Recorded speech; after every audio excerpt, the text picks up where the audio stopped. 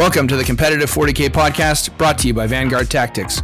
It's our mission to help you play, progress, and perform at this incredible game of Warhammer 40K, keeping sportsmanship and fair play at its absolute core. I'm your host, Dave Colmel, a blue-collar detective framed for murder who has to clear his name by any means possible. Fortunately, I have with me today a fellow detective from the other side of the city who's also framed for the same crime. He's currently a major in the United States Army and the team manager of the Army eSports tabletop wargaming team, as well as a co-host of the Forge the Narrative podcast. He's the Ray Tango to my Gabriel Cash, Major Red Powell. Red, welcome to the show. How's it going? It's great, Dave. Thanks for having me. I really appreciate it.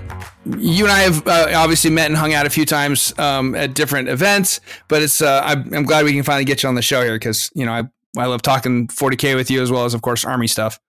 So. I'm extremely excited. Thanks for the opportunity. Having listened to several of your shows, I really appreciate this. Oh, thanks, man. Appreciate it. So obviously you as an armor officer are a big fan of Imperial Guard, but today we're going to talk about your other redder love, the World Eaters. They are a true passion of mine. That's for sure. Yeah. So I was actually talking with Shauna the other day, like, on your list of loves, is it IG, then World Eaters, then Necrons? Oof, that's tough. Yes, I think I have to. And so there's actually my Space Marines that you never see me play in public, and my Drukhari. I think if you'd gotten, you talked to me several years ago, it may have been a very different order, but I do think that is definitely the order right now. It is my Gaunt's Ghosts, IG Army, and then World Eaters, and then Necrons. I actually think that World Eaters were in the prime there for a while, and Drukhari were, especially when we talk about like 5th edition and when they just rolled out in 2010 with the new model range and everything. Oh, yeah. I was really excited for them, and I loved their direction. But World Eaters, man, I've run them for so long, competitively. Chaos Space Marines, World Eaters weren't technically their own thing for a minute there, until like Khorne Demonkin really took off. And you could go back to 3rd edition, whatever, so on and so forth, blah, blah, blah. But yeah, it's right now, my Gaunt's Ghost still, I was really, those were like one of those dream armies for me. And to really grow into that, be able to develop it and get what I've got on the table now, I'm so happy with that. And my World Eaters by no means took too much of a back seat. They definitely have kept up. And then Necrons, I've always really, something about the aesthetic of robot skeletons. One of my brothers was really into it earlier on, and I loved them.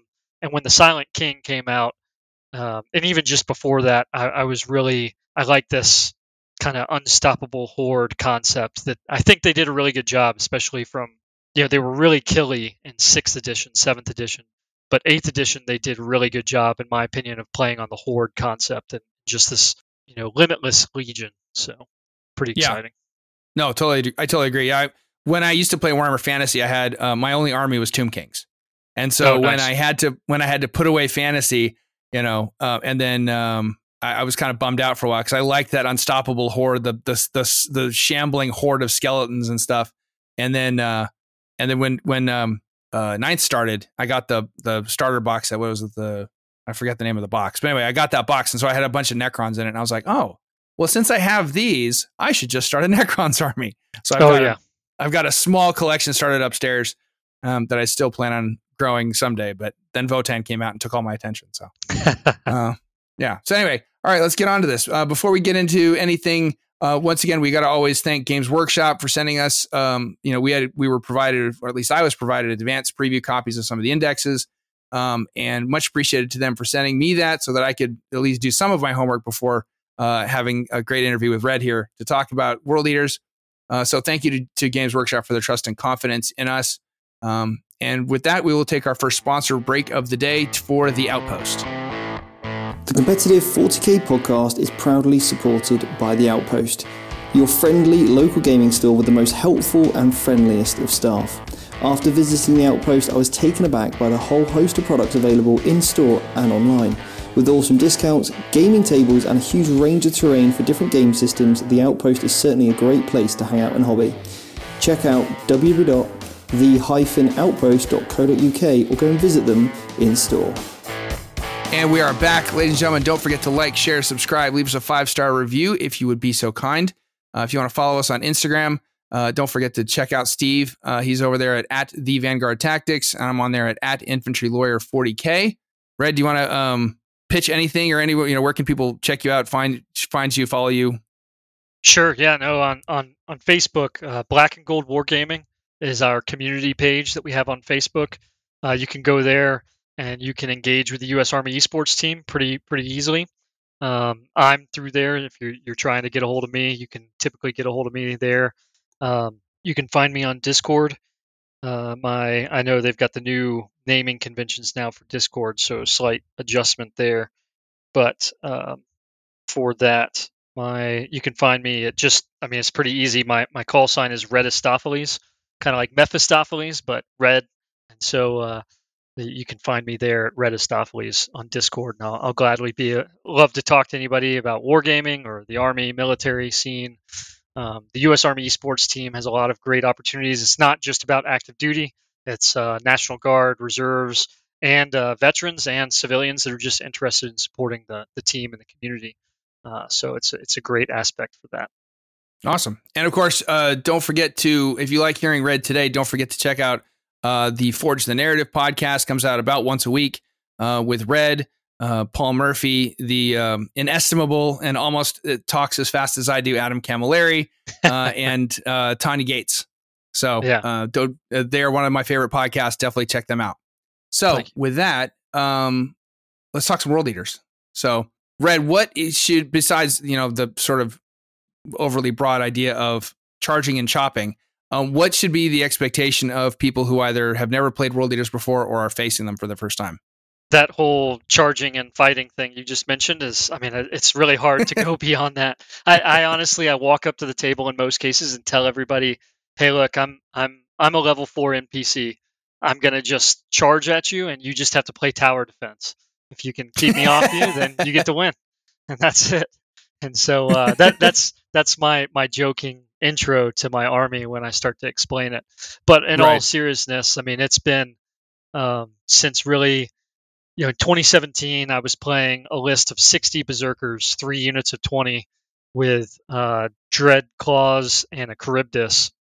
And so I was just dropping out of the sky and everybody was in your face. And then I was also doing the Alpha Legion scout move and everything that they kind of have built in now. Several years later, they're still doing a lot of things like that. So that's very much what you should expect. They don't really, they just don't have the arsenal of ranged capability. There is some, I'm not going to downplay it, but it really does lean itself towards a very much heavily focused melee. And so anytime you see a primary world eater's army, that's what you can expect. Yeah, not a lot of GSC jank with blips or a lot of cowardly pointy ear indirect fire nonsense. No, there's definitely they do move fast. They can get across the table pretty quick. It's just a matter of if they can get it right with how hard they bring the hammer. The blips kind of deal, they've got some scout moves, so they might surprise you if you're not used to seeing the scout move come across the table.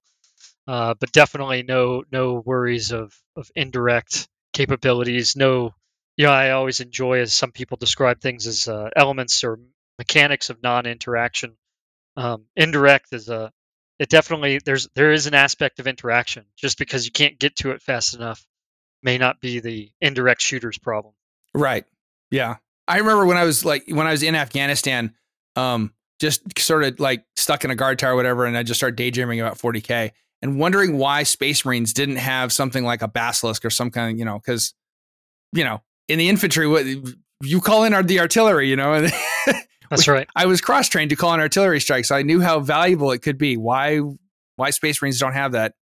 Whirlwinds have never quite done it for me. I don't know that Desolation Marines count, but yeah, the Thunderfire cannon had its day. I think it's been surpassed a little bit, and it's still got some cool aspects in regards of slowing movement and all, but it's not the same. It's not this destructive barrage that Eldar and I'd argue IG has to an extent.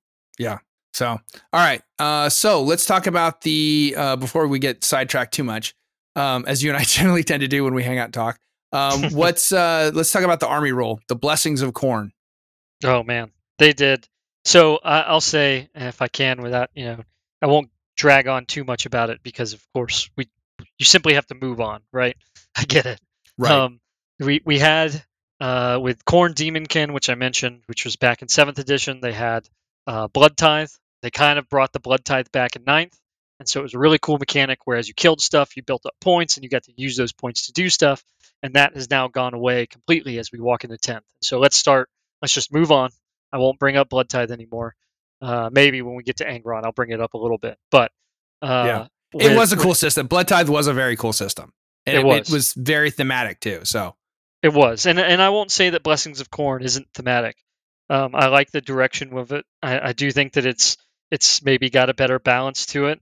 But as we've already mentioned with some of the aspects of Eldar Indirect and other things, maybe we could have kept Blood Tithe, but we didn't. So moving on to Blessings of Khorne. Right. Is great mechanic. You take 8 dice. Khorne's favorite number is 8, so you start with that, and then you roll those, and then depending on the combinations you get from that, you can essentially buy 2 blessings, more or less.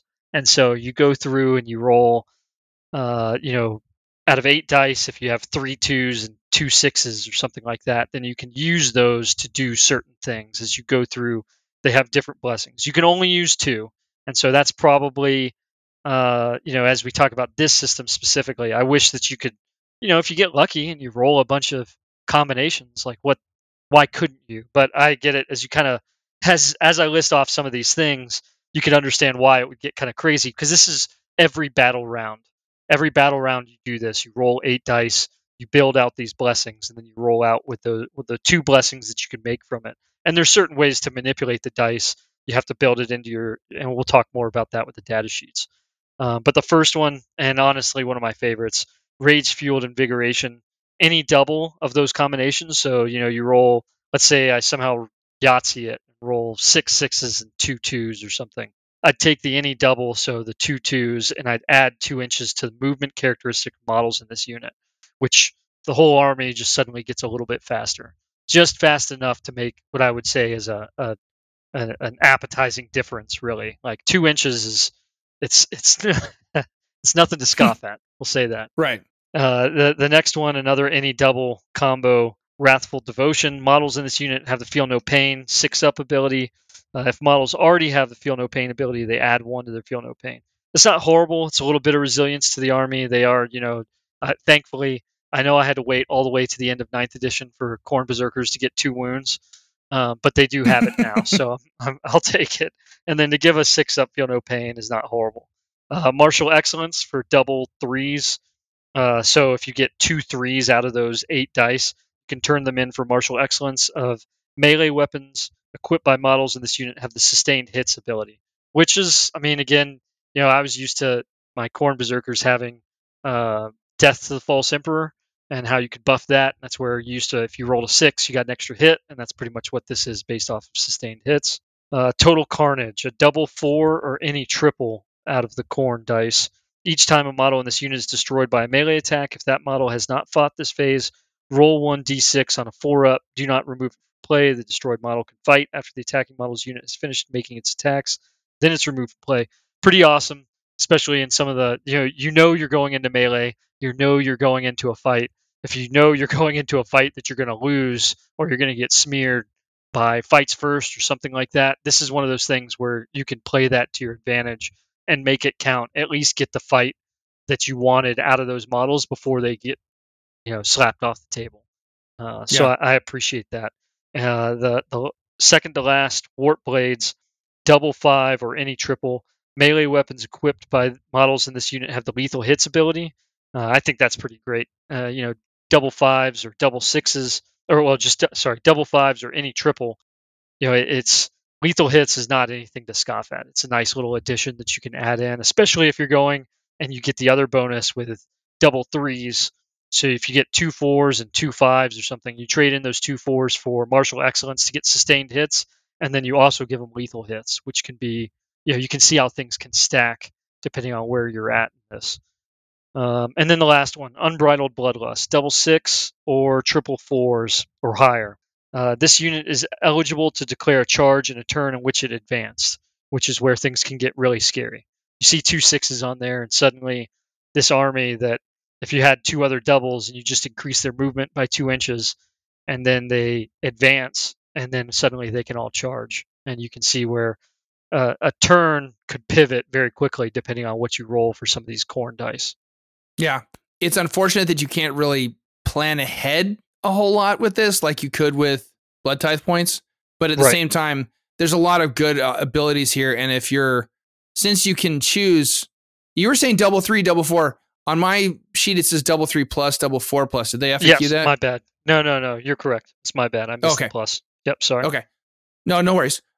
So, I just wanted to make sure. So, so you have some flexibility with what you choose. You just can't necessarily, if you roll a bunch of 1s, you're just eliminated from getting some of the better choices. So if you completely shag your roll once, it might throw you off, or you just haven't even an average roll of sufficient variance on 8 dice should get you at least one decent one, if not 2. And like you said, correct. 2 inches to move to your base movement. That's all. I can't think of a situation where you wouldn't want that. So right, yeah, and that's as you look at these options and everything, they're not horrible by any means. None of them are necessarily throwaways. Some of them are more situational than the others, and how you can build into it. And we'll go through the data sheets. There are in the data sheets and the enhancements. There's a couple ways to manipulate the dice as they come out, and so as you said, if you just roll 8 dice, you're bound to get some of this. It's typical that's going to come up. However, with some of the ways that you can manipulate the dice, you can definitely increase your odds. Okay, cool. We'll get to the data sheets in a second, but first we got to talk about the detachment rule, Relentless Rage. What's that? Yeah, so each time a World Eater's unit from your army is selected to fight, if that unit made a charge move this turn, till the end of the phase, add 1 to the strength and attacks characteristics of melee weapons equipped by models in that unit. Again, the slight change from what it used to be for those that were familiar. It used to be if you were charged, or made a heroic intervention, and we know that's kind of adjusted and changed now, then that's where you used to get the same bonus. Now it's if that unit made a charge move this turn. And so that's what you have to do to unlock it. I still think it's awesome. I'm still a huge fan, especially in the case where that 1 strength and that extra attack, as long as you can mass it right and bring it to the right point, I think that 1 strength can make a world of difference in a lot of cases, just how they go into it. So it's not the worst detachment rule by any means. Now, I'm only 1 practice game into 10th, so but the way that heroic intervention is worded, would you consider that because it says you roll a charge roll to do a heroic intervention, would you say that counts as making a charge move for this? Yes, I'm sorry, but yes, for that technicality, I would agree. Yes, because it says make a charge roll. Right. Yeah. So okay, all right, good. Good for you, not so good for us non-World Eaters players. Sure. So, all right. So obviously, we're sticking with our expectations, which is try to get in people's faces and hit hard and hit harder. So yes. At least we're being consistent. So all right, let's get into some data sheets. But before that, we'll take our second sponsor break of the day for ColorForge.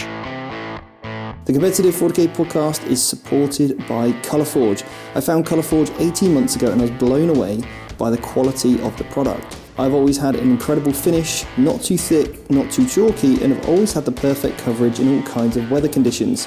The cans are around 25% larger and cheaper than most other brands on the market. All of the colours are matched to Citadel base colours, so it makes that transition from rattle can to paints absolutely seamless.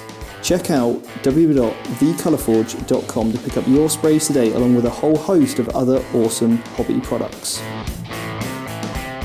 All right, before we get back into some data sheets, ladies and gentlemen, don't forget to check out the Competitive Warhammer 40k community Facebook page. The password for the month of July, or at least for the next few episodes, in honor of my good friend Red Powell, is going to be Angron.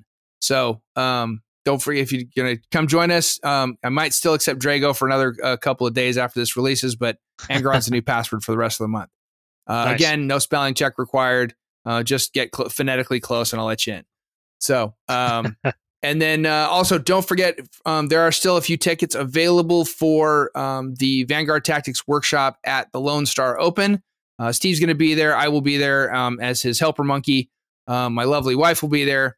And are you going to be there at Lone Star? I will be there. I absolutely will be. All right. So Red will not be helping out with the workshop, which you should definitely get tickets for, but he will be there. So you can definitely come talk to Red and check out the Army eSports team and ask him any questions you might have about that too. So guys, go to Lone Star. And if you're going to go, come to the VT workshop.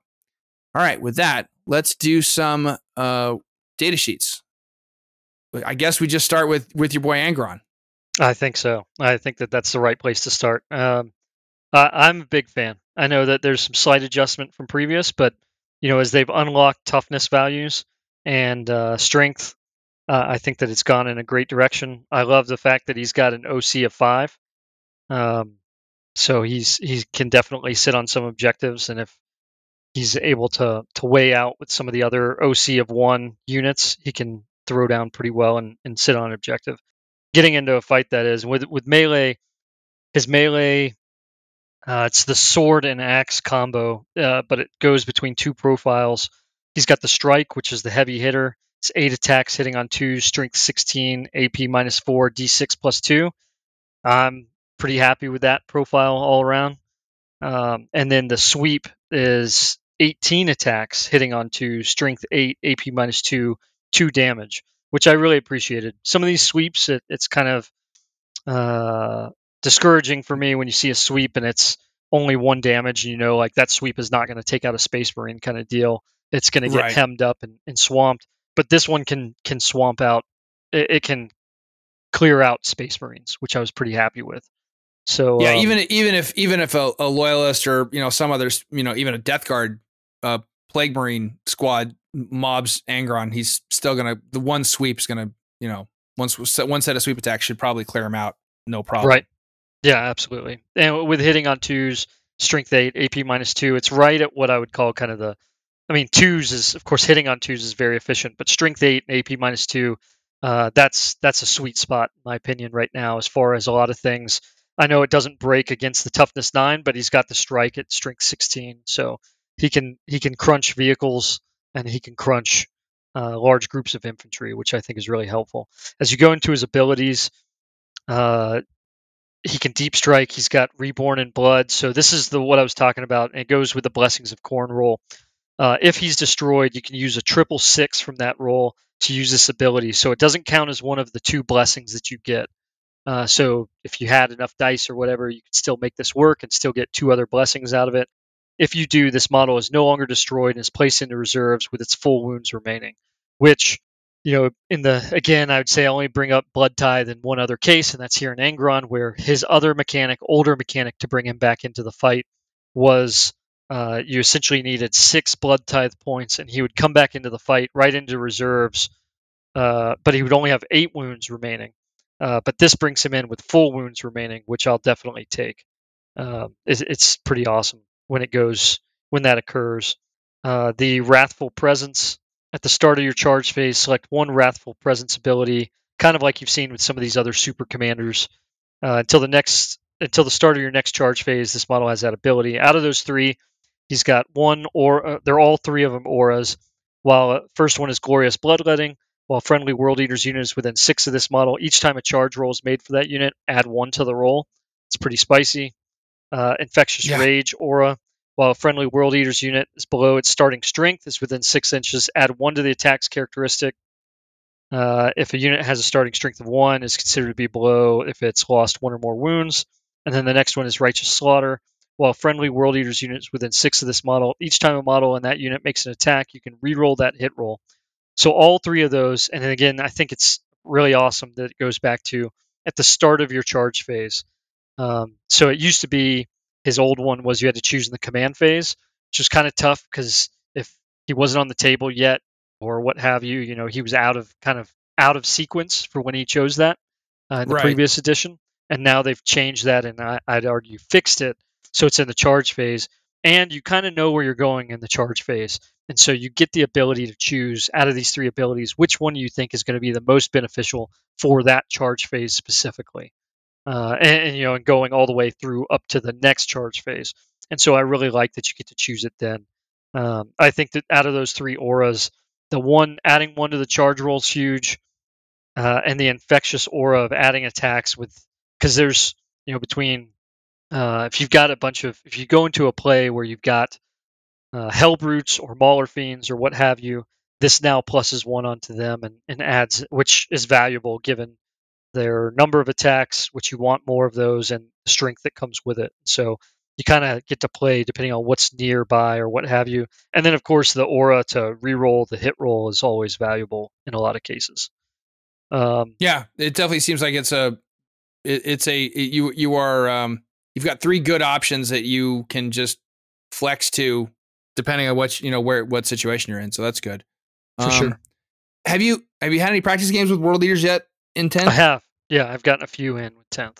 So I've heard some complaints that melee is not nearly as effective in 10th edition. And I know for some armies that might be true, but looking at Angron stats alone, I find that entirely difficult to believe.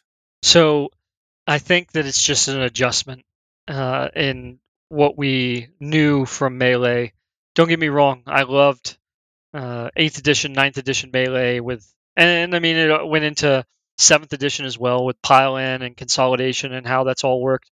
They definitely have made some changes in 10th edition, which being a pretty proliferate melee player, I think that they did okay by the system. I think that they tried to do something that removed certain elements of jank, or at least what people considered jank, playing against melee armies, because especially when when berzerkers could activate twice, I was gaining so much extra movement in pile-in and consolidation.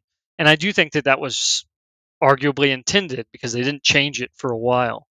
But I think they saw some of the interactions, especially there at the tail end of 9th, as they were trying to fix terrain and they were trying to address certain things. I think they saw that consolidation was causing more issues than what they had intended, because how they were getting out of combat or moving into or out of, so on and so forth, and how terrain affected it. And so now they've limited it, where you used to be able to move. And I mean, I would get a lot of extra movement out of consolidating, piling in. I would pile in and consolidate with no one around. It was just a free 6-inch movement. And then berserkers would go another pile in and consolidate, which would be another 6 inches. So suddenly you'd have berserkers that cleared out a unit with one of the berserker units, then the other berserker units I had, because I was running eight squads of 8 or something like that, and they would just keep moving, and they'd just be across the table thanks to pile in and consolidate. And so I get it. I understand why they made the mechanic change. Is it better or is it worse? Is it better for the game? I think it's better for the game. Is it worse for the melee phase specifically? Sure. I won't play that off and say that melee is 100 times better now because they limited consolidation. No, it is limited more, but is it to the extent that I can't do melee? No, I just need to change my mindset and how I approach it. I need to look at melee in a different way. I need to remove my previous anticipation of what was arguably an extra movement phase for me, and just acknowledge that I'm going to pile in and consolidate in this very specific way. I'm going to try and get base to base as much as possible. I need to make sure that my units are, if they're in base, the ones behind it have to follow up. And to some extent, it kind of changes my approach. I definitely, there's not an option to run squads of 20 berserkers anymore, but I can see how it's difficult to get these large mobs into a fight. I'm okay with 5-man squads because those 5-man squads are definitely going to get into the fight in a lot of cases when they do that pile in. So there's a lot of things to consider. I think it's just different from the practice games that I've played and some of the efforts that I've gone through. It took me some adjustment to get there, but once I got there, I just accepted the rules as they are now and planned my melee accordingly from there. And I was able to get through some pretty successful melee efforts, I would say. Okay, cool. All right. So with that, we don't have to hit every character or in every data sheet, but we definitely have to talk about. I believe he was the first captain of the World Eaters, Karn the Betrayer. The eighth captain, of course. Oh, that's right. Of course. Yeah, I know. Of course. It's all about the 8. That's right. Yeah, so I think, Karns come about in many manifestations. The last iteration of him well, I guess not the last, the one previous to the Codex of World Eaters dropping. He had this awesome ability where essentially every time he killed a character or monster, he just gained 1 strength and 1 attack. And he would just, like dominoes. It was awesome.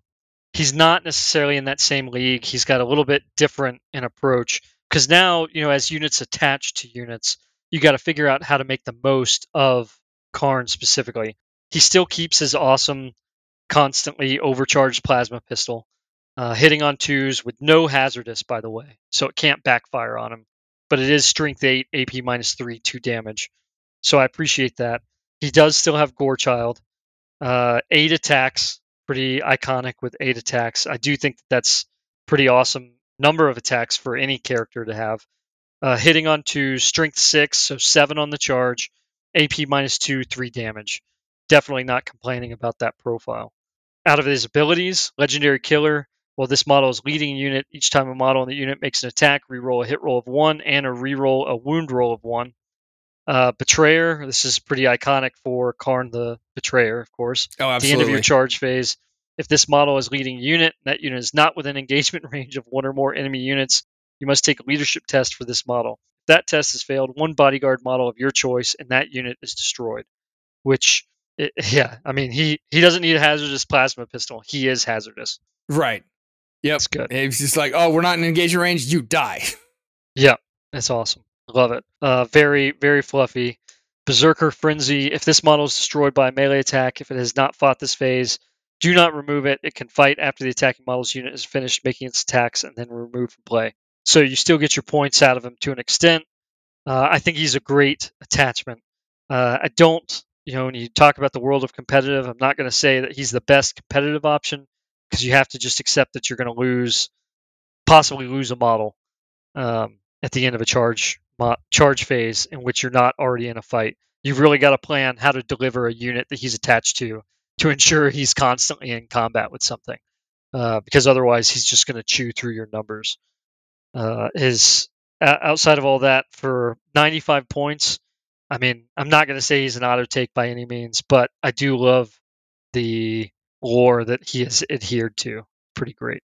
Yeah. I like the fact that they have never ever gone away from his in every version I think of the rules. He's always had some version of if he's not murdering the enemy, he's murdering his own people. Correct. And this one's pretty deliberate. The previous ones, some of them it was like, if any model is within an inch of him, they had to roll a dice, and if they rolled a 1, then he killed them. But that was a previous version, which you just stayed outside of an inch. Now this thing, you got to stay out of a fight, or you got to be in a fight constantly. And woe be the player that actually successfully kills a unit with his unit, because then you got to kill one of your berserkers at the end of that. So it's kind of funny. Yeah. All right. So then the next one is the new, fairly new model, the Lord Invocatus, and the big complaint I heard from some people, including my good friend First Sergeant Ken Purvis, was he's not flying anymore. That's true.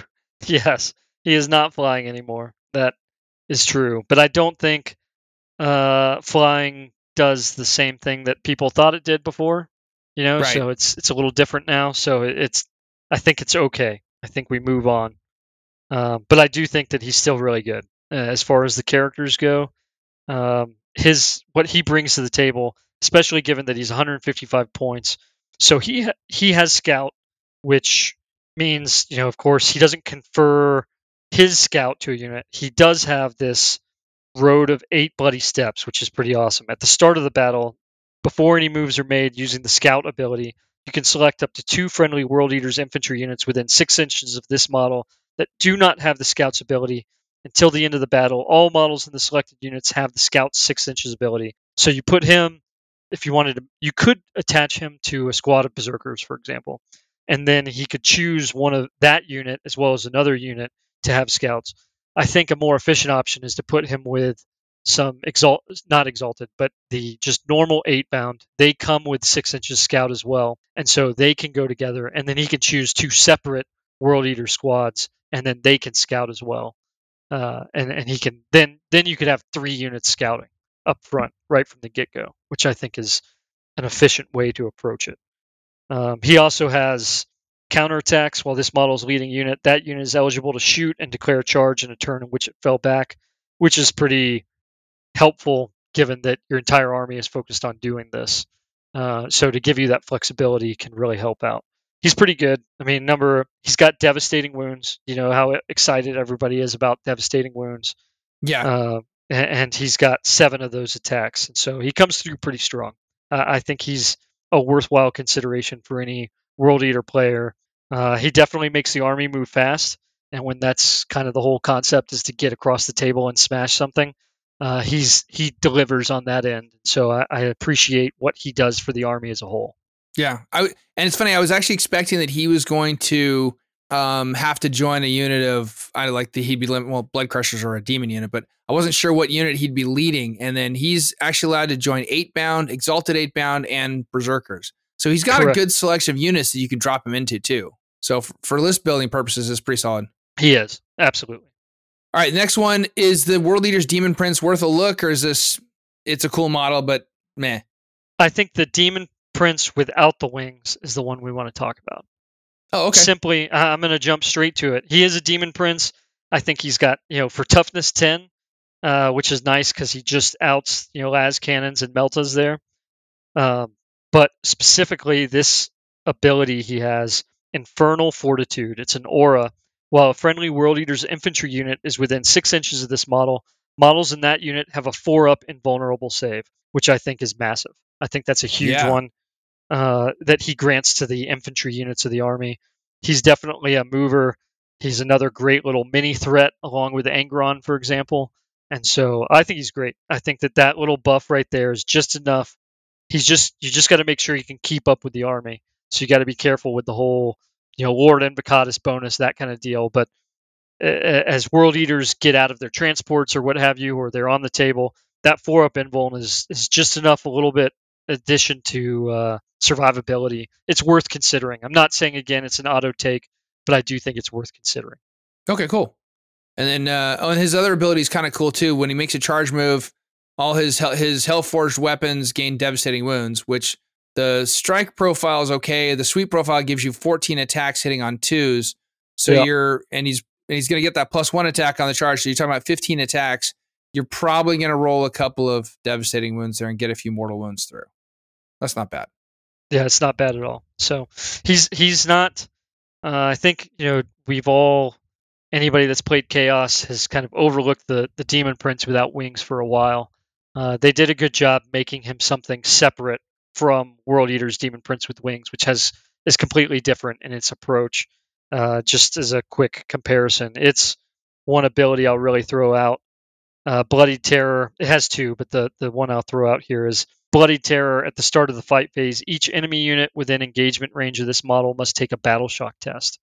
And so, given the implementation of Battle Shock, I just think that this is a good thing to toss on there. It was pretty good. Okay. All right, cool. Let's see. Who's the next character that's worth a look here for you? Next character? Oh, so you know what? The Master of Execution. Out of nowhere. Just total surprise here. Because, Master of Execution, he's the best, closest equivalent to a dismounted infantry Chaos Lord that we have in World Eaters. And he doesn't seem like a lot until you go to his abilities and you go to Trophy Taker. While this model is leading a unit, models in that unit have the Fight First ability, which is huge. When it comes to an army that does melee, this is a massive, massive boost. Extremely happy that they were able to do something like this. As a World Eaters player previously, not just with the 9th edition Codex that came out, but playing Chaos Space Marines and then focusing mostly on World Eaters, I had a lot of times an Exalted Champion, which allowed you to reroll wounds. I really see this as kind of my replacement to that. It's not the same. You're not rerolling wounds, of course, I get it. But that Fight First ability is just, I think, that valuable that it really takes it to the next level. Okay. And his acts of dismemberment with devastating wounds and precision, combined with his murderous swing that lets him reroll hits and wounds against character models, I can see him absolutely smashing most characters that have 8 or less wounds to start. Yep. And there's an enhancement we can talk about later that just remember that, we'll bookmark it. We'll come back to the Master of Got it. Execution when we get to the enhancements. Okay, cool. All right. And with that, now we're into the units, and we got to obviously talk about the central unit of all World Eaters units, My boys. or list, your boys, the Khorne Berserkers. Man, I love these guys. I am a little disappointed. I get it. I understand the way we went with points and how things are broken down. Totally understand. But I used to just run eight-man squads everywhere, right? Playing into the Khorne theme of 8. But I'm not complaining. I get it. I just need to move on. I love these guys. They do have 2 wounds. It's a good move. They did just change death guards so they can be taken in squads of 7. So maybe in a few more weeks they'll FAQ it so that Berserkers can come in squads of 8. We can hope. Oh man, I'll totally do it. I will absolutely 100% do it. But as we get back into them, their abilities, they have Blood Surge, which I think is a really good one that they brought in from the old, from the previous codex that they had just released several months ago. Each time an enemy unit is selected to shoot, after that unit has finished making its attacks, if any models from this unit were destroyed as a result of those attacks, this unit can make a Blood Surge move. To do so, roll 1d6. This unit can be moved a number of inches up to the result, but this unit must finish that move as close as possible to the closest enemy unit, excluding aircraft. When doing so, those models can be moved within engagement range of that enemy unit. The unit cannot make a Blood Surge move while it is battle shocked. I think this is a great little thing. Again, going into, we recognize as World Eaters, we do not have the range capability. This little benefit is just enough that if you have to take a casualty because you were exposed or in the open or whatever to ranged attack, it allows you to just get into the fight that much more. And so I was pretty excited to see that continue. And then going back when we were talking about Blessings of Khorne and we talk about war gear, they have they can take an icon of Khorne.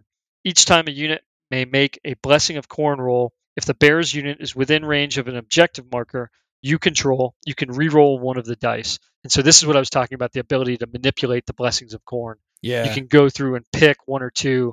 You essentially it is Yahtzee, right? It's Khorne Yahtzee. And if I have, that's it. That's what it is. And then when I can't run 8 squads of them anymore. I can only run 6 battle line of the same type. And so I'm going to run 6, and I'm going to run, for example, 4 5-mans and 2 10-mans. And that's 6 times I can manipulate Blessings of Khorne, which is pretty awesome. A pretty good little technique that you can add in. Jackals can also take icons of Khorne, so you can increase that number. You can essentially you can manipulate all 8 dice if you can squeeze it in point-wise. Okay. So that's a good little thing. Melee weapons, they have the Berserker Chainblade, which is what they come with base. I have to throw out, I appreciate Strength 5, AP -1. So it's just enough, and especially if you go into the charge on a lot of Space Marines, they should still be wounding on 3s typically. The Khorne Eviscerator with 3 attacks, hitting on 3, Strength 8, AP -2, 2 damage. I'll take that. That's a pretty good jump. It's Strength 8 and AP -2. It's just enough to start bringing it into that threat range for vehicles. And so when you're running around a lot of these units, 5-mans have one of those Eviscerators, 10-man should have 2. And then you're typically seeing in a 5-man 2 plasma pistols, and 10-man you can have up to 3 plasma pistols, which is pretty healthy, I think, across the board. Yeah, no, that makes sense. I like the Blood Surge because it's going to make things like Desolation Marines go, do I really want to shoot at those Berserkers? Because then they're going to just end up in engagement range. Right. In my shooting phase. That's right. So, no, I dig that. That's very cool. It's good. All right. And then speaking of the Jackals, they were obviously a new unit when the 9th edition Codex dropped last January. And I never really, I know I've heard people talk about them, but I don't think I've ever seen them on the table. In 9th edition, are they something that's worth a look in 10th besides for the Blessings of Khorne manipulation? Yeah, I think that, so they come with a Feel No Pain 6-up. So, I mean, they're really not that durable. They've got 6-up save, toughness 3. Like, they're going to go down. I get it. They are fodder, but they do have, what a lot of people have referred to as sticky objectives. They have the ability, objective ravage at the end of your command phase. If this unit is within range of an objective marker you control, that objective marker remains under your control, even if you have no models within range of it, until your opponent controls it at the start of or end of any turn. And so the jackals can essentially do that for you, where you can grab an objective and then the rest of your army can do what it wants to do, which is just run off and attack stuff. And so you can use them to snag objectives and just move on. And is your opponent going to be focused on these jackals just running around sticking on objectives, or are you worried about the Khorne Demon Prince and the 20 Khorne Berserkers and the 8 bound with Lord Invocatus plus Angron all in your face? And so they can be a nice little utility unit for the World Eaters. I think I wouldn't count them out entirely. So 1 or 2 units, maybe. I mean, at 75 points for 10, 1 or 2 units probably isn't going to break the bank, and it gives you, like you said, there's some tactical flexibility. While the other, 1,850 points of murder machine is in somebody's face, stressing their guns and making them make, life choices. Correct. Yeah. So right. the army is as a whole is not condemned to just abandoning all its objectives to get into melee with somebody else. Yeah. All right, and then we got to talk about a squad and a unit and models, frankly, that are really now literally the smaller kin to the Loyalist version, the World Eaters Terminators, since they haven't gotten their bigger hopefully they'll get bigger Terminator models to match the ones that just came out in the Leviathan box, because it's going to look really pathetic with these giant Terminators next to the Chaos guys who are like 30% shorter. And the new ones, the new Chaos Terminators even are a little better proportion, but they're still not that well off.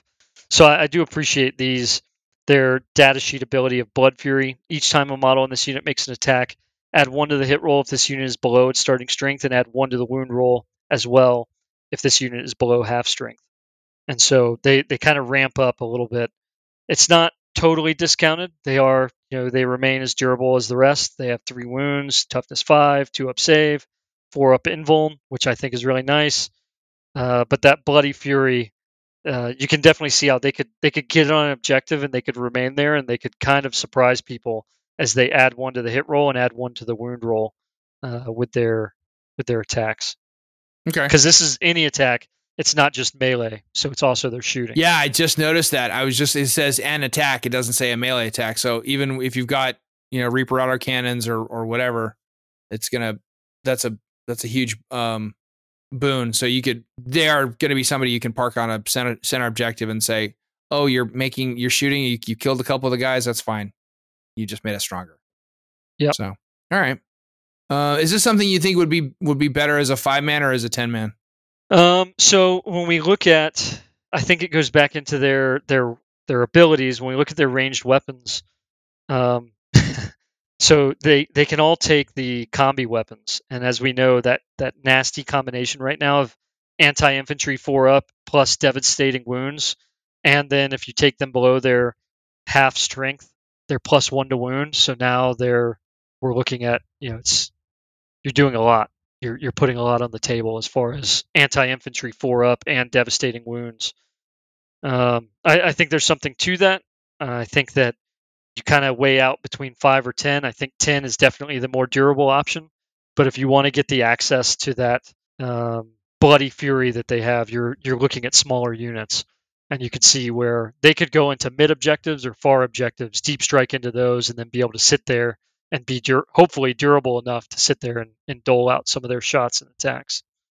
Yeah. And then, of course, they've obviously got access. How many chain fists can they? Okay, so for every 5 models, 1 can have a chain fist, which has got that great anti-vehicle 3+ roll. Right. So yeah, they've got all the flexibility that most Terminators and Chaos Terminators have, but with the bonus of Blessings of Khorne and the detachment rule. So yeah. All right. And now we're on to the coolest of the new models that came out in the last few months, the 8 bound. Man, they did such a by giving them as I already mentioned, the Scout 6 ability. They really put these up, in my opinion. They are tougher. I mean, the movement 9 is nothing to scoff at, with that possible 2-inch movement from Blessings of Khorne, putting them at 11 inches, which is pretty good given their Scout 6. They're fast. They can get across the table real quick. They are toughness 6. They have a 3-up save and a 5-up invuln. Their data sheet ability, Beacons of Rage. While friendly world user unit is within 6 of this unit, each time a model in that unit makes a melee attack, reroll a wound roll of 1. If that attack targets a unit that is below half strength, you can reroll the wound roll instead, so you can reroll it all. And I think that's, again, there's these little pieces of synergy that when you look at all these data sheets in a vacuum, they seem okay. They seem all right. I'll take that. That's good. It's not bad. But then when you start putting it all together, like Lord Invocatus and 8-Bound, and then World Eaters, and then Angron, and a Demon Prince, and you put all those together, suddenly you have a bunch of 4-up invulns. Everyone's rerolling 1s to wound or more, depending on the strength of the unit they're attacking. Angron is giving his bonus, and you've got the Blessings of Khorne on top of that. And suddenly you have a lot of these, that I used to joke because World Eaters did something very similar in 9th edition before their codex came out. They did it in 8th edition too, where you suddenly could ramp up with these stratagems and the way the stratagems would stack.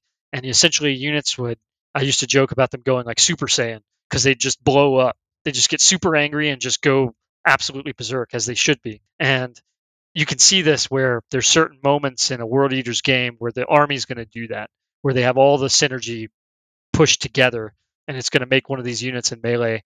Like you're talking about people's opinion in regards of melee and how it currently sits in 10th edition. I think there's just enough synergy coming together here and there across the World Eaters army that once you figure out how to put all that together into one fight phase, you're going to make a huge difference, a lot more than you'd expect. My tower not going to last very long. I mean, you got plenty of shooting to make up for it, and Overwatch is a thing. But I do appreciate that the 8-Bound have the toughness, and again, a lot of these cases, Angron's ability activates off of an 8-Bound. Essentially, it's okay for a Berserker or an 8-Bound to die, because a lot of these abilities, getting an extra attack, that one aura, get an extra attack if the unit is below its starting strength. Something's got to die to get that benefit. And it's okay. You expect you're going to lose them. You just have to embrace the fact that something's going to die in Overwatch or get shot along the way or what have you, and roll with it. And that's where, we talk about the Terminators, we talk about the 8-Bound. I do think there is value in massing and bringing larger units and being able to take advantage of that. So I'm excited to use my 8-Bound and put them on the table. I have not my 8-Bound are not complete yet. I've just been running my squads of Berserkers, but I'm excited to get them together to make them work. Very cool. All right. And then refresh my memory. In the 9th edition codex, 8-Bound were limited to 5 models in a squad or 6? They're 3 or 6. In the 9th edition codex. Because I remember Exalted was limited to 3. They were 3, but the 8-Bound could be 3 or 6 in the because I wanted to try and get enough together that I could have 18. So I was going to have 6, 6, and 6 in 3 squads.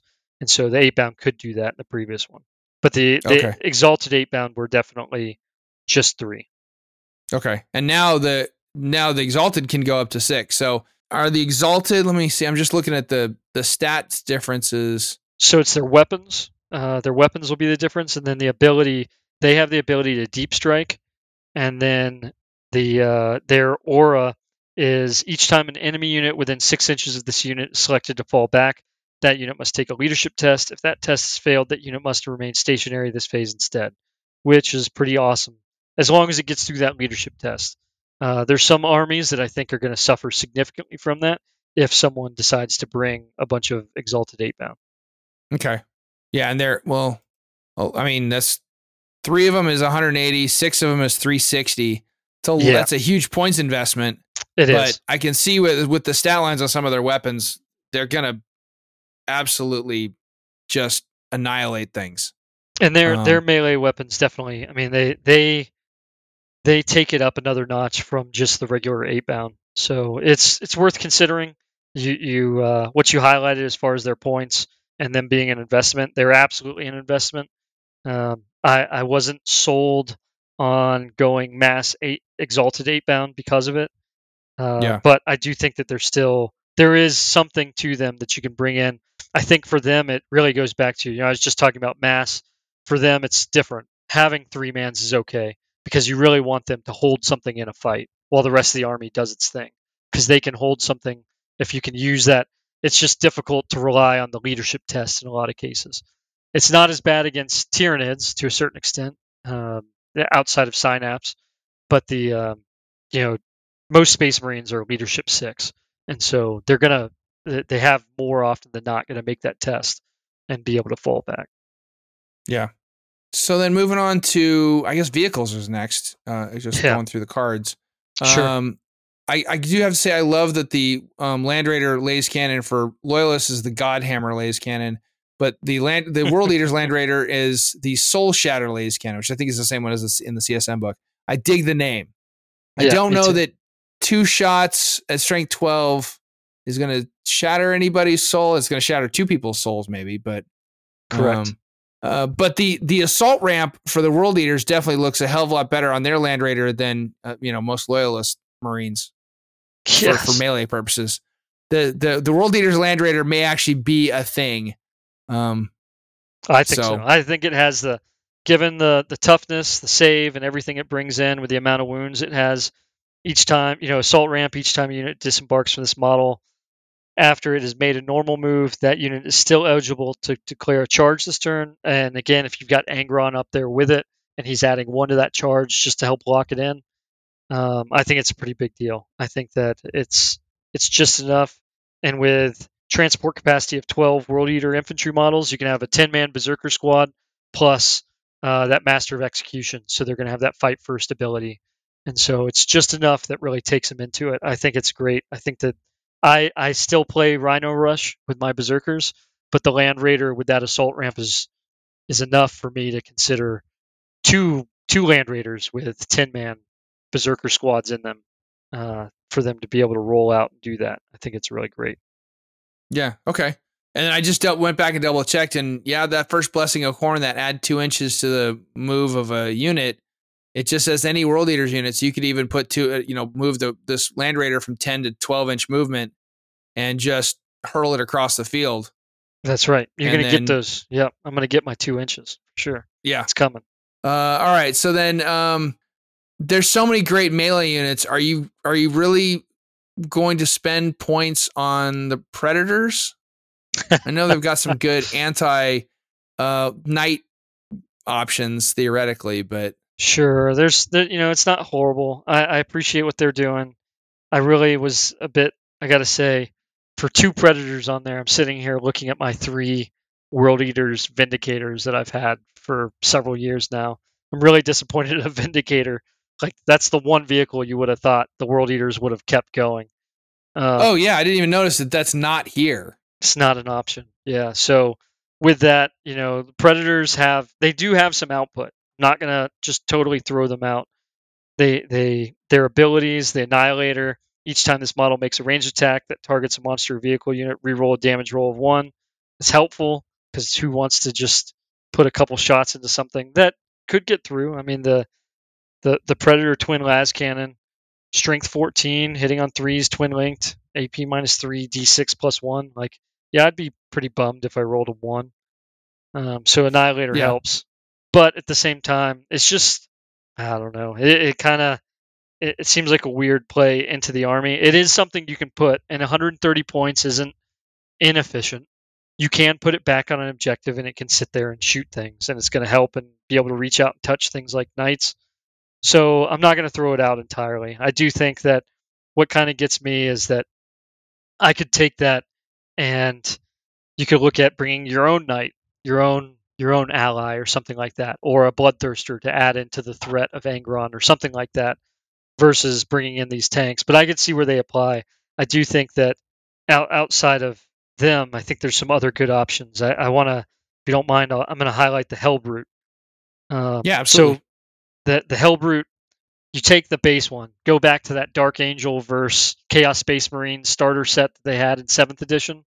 Take that Hellbrute that everybody has with the multi-melta and the claw, and he's the perfect representation of what I think the World Eater Hellbrute could be.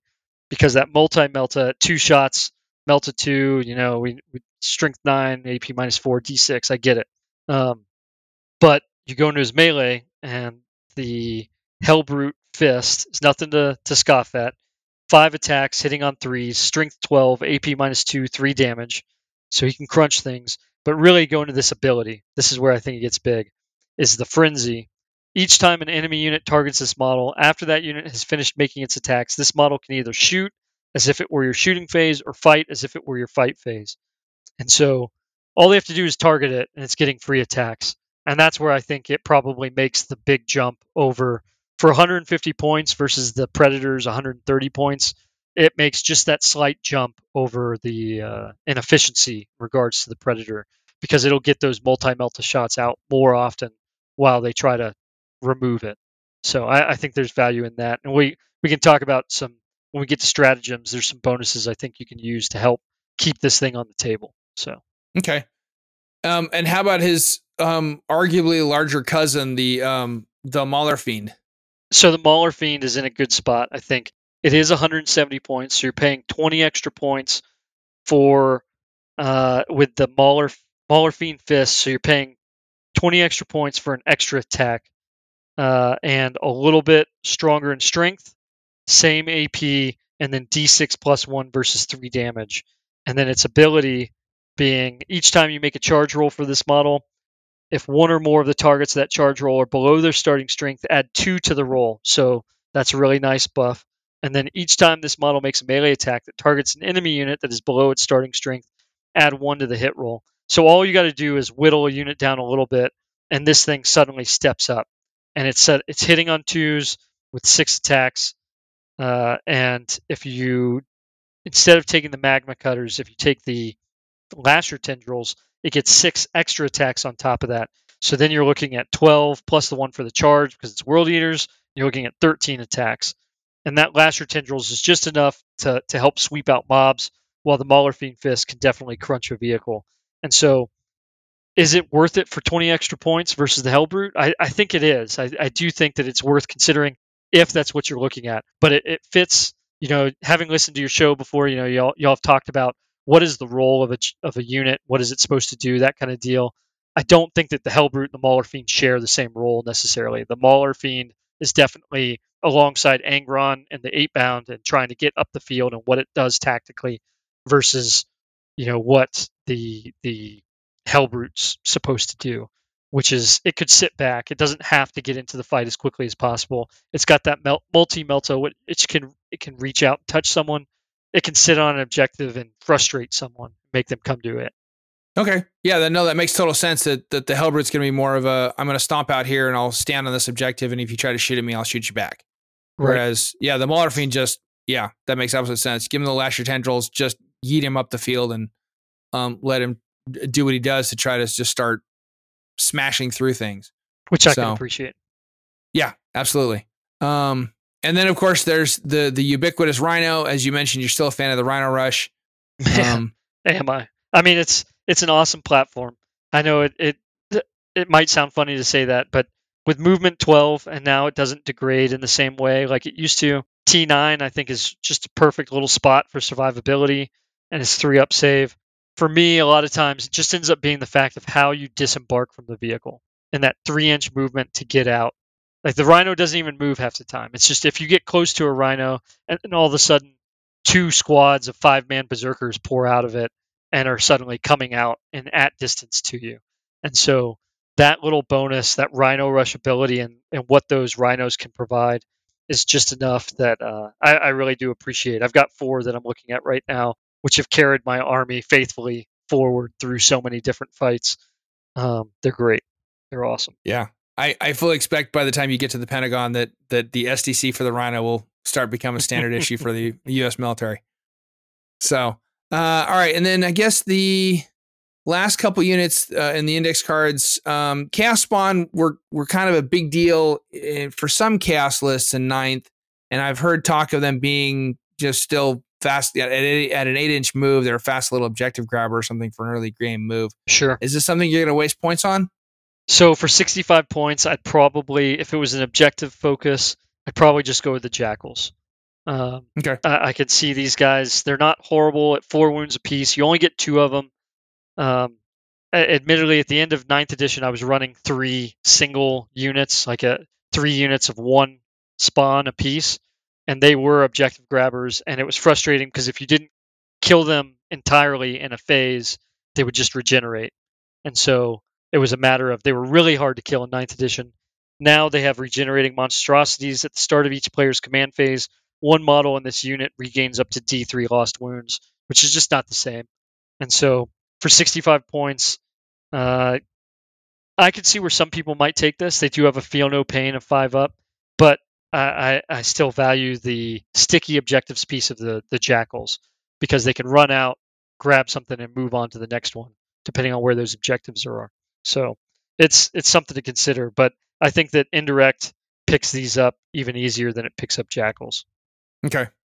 All right. And then last but not least, the Khorne Lord of Skulls, which just recently got I don't know that it was even necessary, but since everything with the towering keyword had to get the nerf hammer across the back of the head, the Khorne Lord of Skulls went up to 525 points. Is that worth it? It's an awesome model, but sure. It is an awesome model. I absolutely agree to that statement. Is it worth it? That is tough. It's tough to come back from because when it puts out in range, sure, it's got towering, but its range really isn't. It's the Gatling cannon's cool, 48 inches range, 12 shots, hitting on 3, strength 8, AP -2, 2 damage with sustained hits. It can do some damage. It can actually lay it out, but is it, on par somewhere between a tyrant and a despoiler, or as far as Chaos Knights go? I can't remember the name of the Imperial Knights, but is it really there? I don't know if it is. It does have a cool it's definitely not a Wraith ability. Knight. No, it's not a Wraith Knight. It's absolutely not a Wraith Knight. Should a Wraith Knight, in this case, should a Wraith Knight be more points than a Khorne Lord of Skulls? 100%. Yes, it should. I don't think that there's enough justification in other stats and areas for it to take up 525 points. Its ability, here we go for a manipulation of Blessings of Khorne. Each time you make a roll for each enemy unit destroyed by this model in the previous battle round, you can add 1 to or subtract 1 from one of the dice rolled. And so there we go back to the manipulation of blessings, which is cool. You could accomplish some great stuff with it. But if I put this next to Angron, is it just going to suck down too many points? Because that's your entire army right there, and so it's a struggle. But I wouldn't count it out in some cases. I'm excited to see how people, if they choose to run it, how they make it work. I think when it comes down to a knight versus knight kind of deal, towering versus towering, a Wraith Knight or even some of the other knights are going to unfortunately do significant damage to this model. Yeah, makes sense. All right. So let's go back and talk about enhancements. I still want to know what this combo is you were talking about with the Master Executions. Oh yeah. So first, we'll go right to that. So Berserker Glaive. World Eater's model only, add 1 to the attacks and damage characteristic of melee weapons. So you just took that blender, that character sniper in melee, right? And you've added 1 to his attacks, which just gives him even more. And then you added 1 to the damage characteristics, which then took him from 2 to 3. And now with devastating wounds and precision, he's going to crush a character now at those odds, right? Because we're talking, I think it's 9 attacks now on the charge. And then each time the bearer ends a charge move, roll 1d3 until the end of the turn. Add the result of that roll to the attacks and damage characteristic of those melee weapons instead. So that just takes it to the next level. We now have d3 adding, he could be doing up to 5 damage for each attack. Oy. And that's where he just kind of, like I said, he just kind of goes Super Saiyan, goes off the rails. And so it's a pretty awesome combo for the Master of Executions. The other enhancement that I really think is worth highlighting, which I honestly, in a lot of cases, will take this over even the Berserker Glaive if I had to choose, is the Favorite of Khorne. World Eater's model only. Each time you make a Blessings of Khorne roll, before doing anything else, the bearer can use this enhancement. It's not a once per battle, it's just each time you roll. If it does, discard all of the dice from that roll and make a new Blessings of Khorne roll. This new roll does not count as a reroll, so any rules that enable you to reroll or manipulate individual dice, example Icon of Khorne, can still be used. Which is, again, going back to the manipulation of Blessings of Khorne, this thing is choice and is going to help you when you just totally flub the Khorne Yahtzee game, this thing is going to help you get just that much closer to the statistics that we think are average, right? Right. Yeah. The myth of the average dice roll, but yeah, right. yeah. But no, that favorite of Khorne was you roll your 8 dice, you don't like it, re-roll all of them, and then you can still go back and re-roll the couple here and there for your icons of Khorne that you want to just. Correct. Yeah, that's a lot of. You still have that chance of that element of chance to it, because you could still just tank all your rolls all the way through, but your odds are at least better of getting the numbers that you want for those blessings of Khorne. That's actually really cool.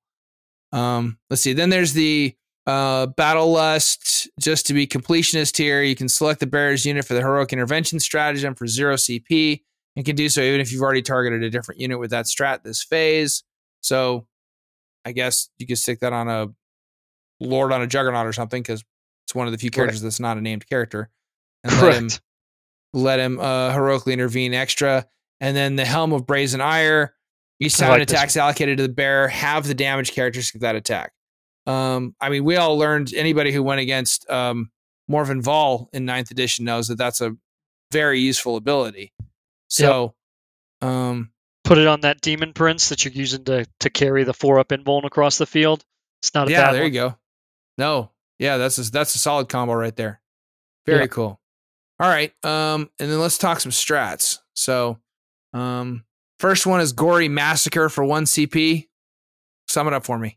Okay, so this one, given one of your armies that made a charge move and then destroyed an enemy unit, what you're looking at is that you force a battle shock test, and then if it's below half strength, you're subtracting 1 from that test.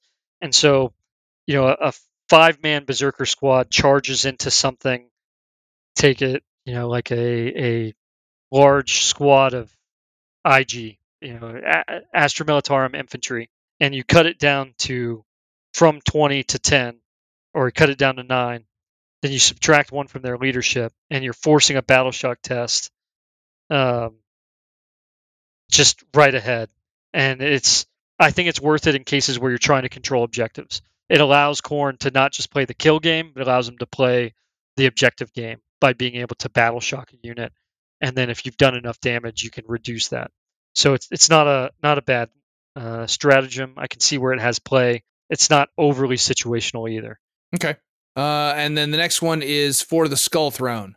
Yeah, so this one, I always love when they throw in the verbiage for it. But this one, oh yeah, in a lot of cases in the previous renditions of World Eaters, people would ask how I got, because I would charge everything with Berserkers. I charge vehicles, I charge monsters, I charge whatever. I remember one time I watched 20 Berserkers charge a Taunar. Or no, it was a Storm Surge. And they took the Storm Surge out, no problem. Wasn't worried about it. Wasn't remotely concerned about it. But there was a lot of things that went into that, being able to reroll wounds and all that. When we get to this and we talk about it, making a melee attack till the end of the phase, in the fight phase, when you're targeting a character, a monster, or a vehicle unit, add 1 to the wound roll. And so that one's huge in being able to take on a lot of these vehicles and that kind of deal. You're hitting at strength 6, maybe strength 7 if you can ramp it up enough. But a lot of times you're looking at strength 6 for berserkers alone. And so being able to add that 1 to the wound roll is just enough to take you into the right, that sweet spot of melee where you're actually going to be able to damage vehicles and things like that and take them down. Now the next part also, tag this onto the I'll start with the lesser of the 2 evils, tag it onto the Hellbrute, who's attacking against something because he just got targeted, and so now he gets to fight back, and it's in the fight phase, and you use this thing to get him to be able to wound on ones against some character or vehicle that's trying to hurt him in the fight phase. The other one is the what we've already talked about, the Master of Executions. Adding 1 to the wound roll for him is just taking him up to that next level again while he's targeting characters. Right? Yeah. As soon as I saw character, I was like, oh, he's going to say Master of Executions. Watch. There you go. Very cool. All right. And I'm noticing a trend. Each of these, at least on this first page, there's 4 strats, and they're all when fight phase, fight phase, fight phase, fight phase. So at least we're continuing the theme. So the next one is for the Blood God. Again, 1 CP. Just a fight phase just after a world leader's unit from your army destroys an enemy unit. Take it away. That specific unit that just destroyed it, you get to make a Blessings of Khorne roll. You can use the result of the roll and activate one blessing, which is, I think, key, because you roll the 8 dice, you get to choose one. And then that blessing doesn't count towards the maximum, so it doesn't count against the 2 you already had. But then you just get to add in another. And so you use that. This goes back to the momentum. And 1 CP for this, I was really happy it wasn't 2. I kind of thought it would be. But the ability, like, we've already talked about how you can get sustained hits, lethal hits, and you can just keep adding on to this effect. And if you used, you made the Blessings of Khorne roll, you gave yourself 2 inches, or you gave yourself advance and charge, and then you gave yourself sustained hits. And now you get to do this because you killed a unit, you've got a bunch of other fights already lined up, and now you're adding in lethal hits, for example. And so it's really cool how you're able to use this to kind of still stack into that objective for that turn through the Blessings of Khorne in this strat. Okay. Very cool. And because the Blessings of Khorne lasts until the end of the battle round, if you do this at the whoever's got the first fight phase in the round, it'll still carry you through the next battle, the next turn. And especially if you're going second, you can get your advance and charge at an unexpected time or something. That's right. That's very cool. All right. And then now we have the 2 CP choice of the lot. Khorne Cares Not. And this one, I bookmarked on the Hellbrute. This is a good one for that. Essentially, fight phase, just after an enemy unit is selected as targets, 1 World Eater unit from your army selected as a target of 1 or more of that enemy unit's attacks. Till the end of that phase, each time an attack targets your unit, subtract 1 from the damage characteristic of that attack. This is how you keep Hellbrutes or Forge, Mauler Fiends or what have you. You can keep a lot of stuff in the fight using this. I think it's a great strat. 2 CP is a little tough, but I think that because of the versatility of this strat, people will be surprised when they see the unit that you thought was going to get wiped off the map or just taken out right away by something. The Lion is a great thing. He's awesome in melee. The Lion, as he's come out now, and in 10th edition, he's a beast. This is something that I would be sitting there wanting to roll out. I know you can't stop some of those mortal wounds he's going to dish out, but still, at least from the damage, I would definitely use this in a lot of those cases. So it's a great defensive strat. Well, and actually, I think the way it's written, each time an attack targets your unit, subtract 1 from the damage characteristic. So devastating wounds is going to be impacted by this. Correct. So that's across the board. When you're, if somebody comes at Angron with a whole lot of devastating wounds for something, some anti-monster attack or something, and you go, okay, but you're going to do 1 less with every single one of those. Exactly. That's going to make somebody last a whole lot longer. So that's actually, I think that has a lot more. I can see why it's 2 CP because it has some, depending on if you play it at the right time on the right character or the right unit, could really be pivotal in keeping somebody around. 100%. So that's cool. All right. And then Blood Offering, 1 CP. This one can be used in any phase. Yeah, there's only 2 that were outside of the fight phase. This one and the next one. And this one is essentially once one of your units is destroyed within range of an objective marker, that objective marker remains under your control. So essentially it gives you sticky if something was killed or just wiped off. And that's where some of this, again, I really appreciate that this army is just not all about, it is, the units are, but there are components and mechanics to it that allow you to hold objectives. A squad gets to an objective and they get wiped out shortly thereafter, and you can use this Blood Offering to essentially hold that objective until the enemy gets there. So it's pretty helpful. Yeah, I can see that. You park a unit of 8-bound or berserkers on a unit on an objective, and all this indirect fire that everybody's wielding now blows them off the objective. You play that, and the objective's still yours. You're still scoring points, and because they're tucked back behind cover, with their indirect, they're not taking it away from you right away until they stick their head out, and then you come chop it off. Exactly. So, all right, yeah, no, that's I absolutely agree with you. You're lighting the path for me here. That world leaders are not just, if we murder every model you have, we win. If otherwise, we lose. Like that's which once upon a time, there, when world leaders were first developing, that's kind of what it was. If you played Right. either you tabled your opponent or you lost you lost on score. So I'm glad that they've built in these options so you're not stuck with that option. So, and then the last one is Apoplectic Frenzy, which is a hilarious name. 1 CP in the movement phase. What's this do? So I like this one. You choose a unit that has not yet been selected to move, and essentially it's just auto advance 6 inches. It allows you to get that distance. And so if you just happen to get the Blessings of Khorne, you got Yahtzee, and now you can advance and charge. And now you've got this thing that allows you to auto advance 6 inches. It's going to get you into that fight just that much quicker. And then on top of, if you got the 2 inches, you're now looking at 2 inches to their movement and then add 6. So now you're going 8. And then you advance and charge. If you're able to get that combo off through the Blessings of Khorne, I think it's awesome. I think you've just catapulted a unit into the fight. Yeah, absolutely. That's very cool. All right.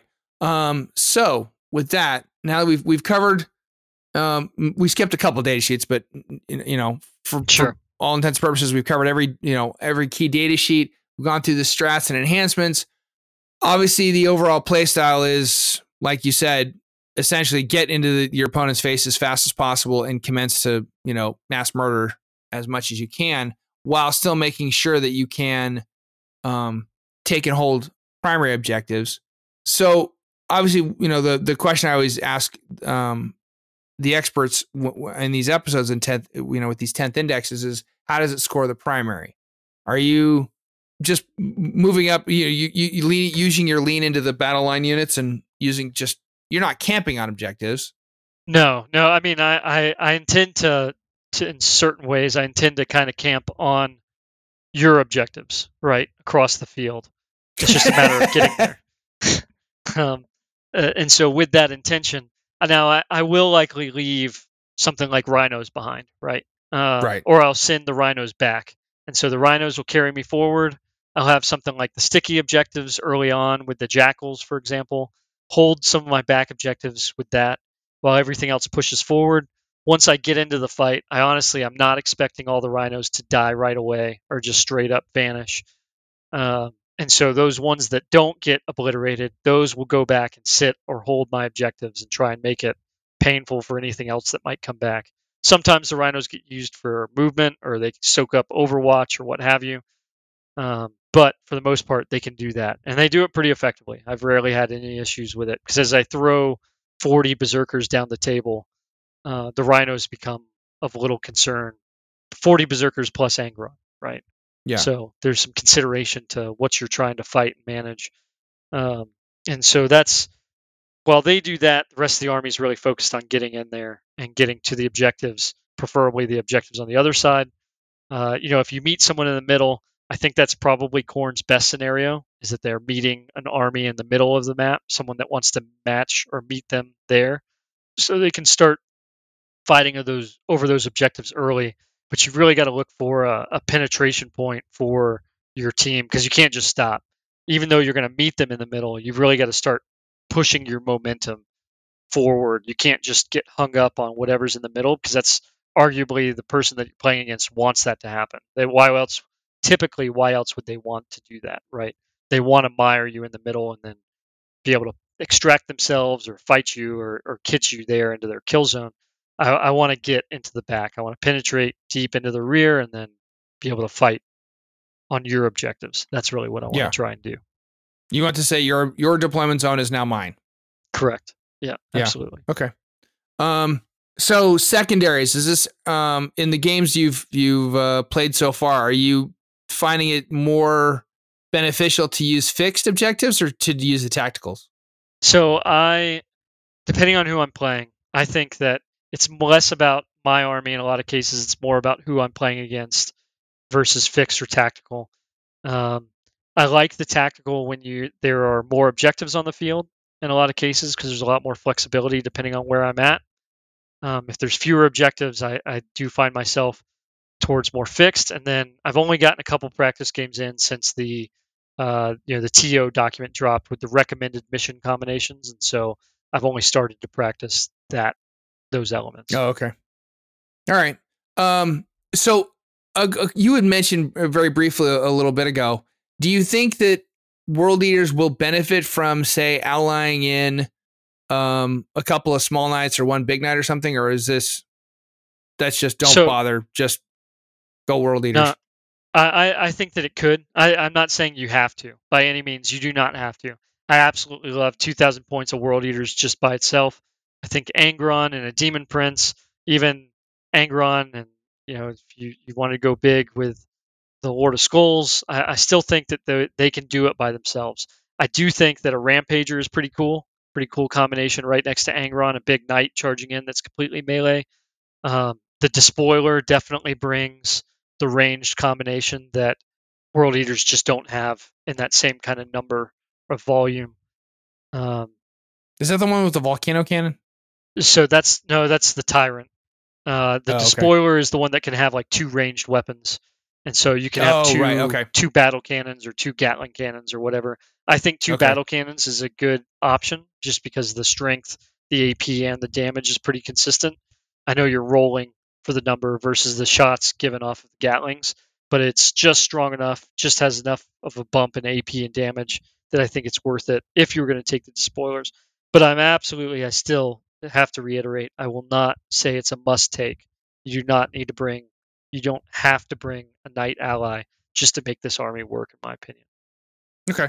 So viable option if that's your jam, but we're not in a situation where world leaders will only function if you include or ally in X, Y, and Z. So sure. All right, that's good. Because I always like seeing pure world leaders armies. I mean, I don't like seeing them on the other side of the table from me, but I like the visual aesthetic of the world leaders are here, the world leaders are here. And you don't feel like you have to bring in, I still also, have horrible memories of 6th edition and all the crazy cross-allied nonsense that went on. So that's right. I, without having to get crazy allies, just, having an entire single faction opponent is, I think, aesthetically cooler too. So, all right. Strengths and weaknesses of the world eaters. Strengths besides melee. What do you think are the overall strengths of the faction? So I think that it's hard for people to plan for the blessings of Khorne. I think that it has enough of a swing to it that people, it just as hard as it is for the player learning the army and figuring out how to make all their blessings work, once they get comfortable with it and they kind of get their groove of it, when you're playing in a competitive environment, it's not necessarily the same meta group that you always play against. It's harder for people to anticipate exactly what benefits or how hard you're going to get there or how quickly you're going to get there. And so there's just enough of variance to the mechanics with Blessings of Khorne and how all those different synergies come together that I think it's hard for people to predict and play off of what the World Eaters player is going to do outside of them just charging you, right? It's a matter of how you get charged and how that melee comes in, exactly how you're going to do that. And so with the way terrain's set up and looking at the GW layouts and all that, I do think that there's enough that the World Eater army shouldn't be taken for granted. I know that there's a whole talk, and we've mentioned the mix of anti-infantry plus devastating wounds and what that does and that how strong that kind of combo is. But I do think that the World Eaters have the durability because nowadays, you just get clipped by terrain invisibility and you've just gained a benefit of cover. And so going to a 2-up armor save while you're trying to advance is nothing to scoff at. Having a 4-up invuln granted by that Demon Prince is nothing to scoff at. Suddenly getting a 6-up feel no pain on top of that, again, it's just there's ways to make this army a lot more durable than people think. And you have to be thinking about that. You can't just go into it with the mindset that all I'm going to do is charge you and I'm just going to roll those dice. You have to sit there and figure out all these things that you're going to bring in. I'm not saying it's as complicated or complex as GSC, for example, and all the things that they need to do, but it's still present within the army, and you need to be aware of those things. Okay. All right, cool. And so what are some of the weaknesses of the world leaders? Lack of range. Hands down. Yeah. I mean, Desolation Marines and D-cannons. You can't reach out and touch someone in the same way that a lot of other armies can, and that's okay. I do think that the benefit of being able to overwatch in the movement phase is a huge bonus. because you don't have to be charged. The fact that you have to make a charge roll, the changes to the charges, how we talked about with piling in and consolidating, all of that help the ranged player shape the battlefield a little more in certain ways. And the corn player has to be very deliberate in how they make those charges go. And that's part of this, is that the weaknesses, I'll say, and this is something, it's not just me, I'll say it's something that melee armies struggle with in general, is a matter of time. There's only so much time to play, and you got to be able to finagle all these little finesse movements and how you get the melee piece done. Whereas ranged armies, you do point and click. You say, I'm going to target this, and I'm going to roll these dice, buy these attacks, and that's it. You got to do all that with melee too, but you also got to move all the pieces to get them there. And players just need to be mindful of time, because that time is going to cut into your options as an army. Yeah, it's going to stress your decision making for sure. It will. So, and it seems like if you're going to make the most out of World Eaters, as I'm listening to you talk and I'm thinking about this, it seems like you're going to have to be much more precise with your movements. Yes. To make sure that you're not overextending or, not being aggressive enough. You have to be very meticulous with your movement phase, or you're done. Yeah, absolutely. There's a lot more risk than there used to be. You used to be able to make up for a lot of it with the extra pile and consolidate. And so now your deliberation needs to be pretty exact. Okay. All right. Well, any other notes you want to throw in before we put a bow on this one? I just tell everybody to, if they are discouraged or they're, kind of turned off by the melee aspect, I would say clearly we've seen some changes come through. I think that there's still some more adjustments coming. Don't throw out the baby with the bathwater in this regard just yet. Let things continue to develop. It's a new edition. We're all still kind of getting on board with it. And the team at GW has demonstrated that they're continuing to adapt. And so I think that if we see something skew too far off and the aspect of the mechanics aren't doing what they're supposed to, I think that they're going to find other ways to make it work. And so I'm pretty optimistic right now. I appreciate where I'm at with the army. I'm optimistic, and that I think that, as I've always done with World Eaters, I'm a level 4 NPC. I'm just going to keep doing what I'm doing. I understand there's a couple more things I got to add in, but I'm going to keep doing that.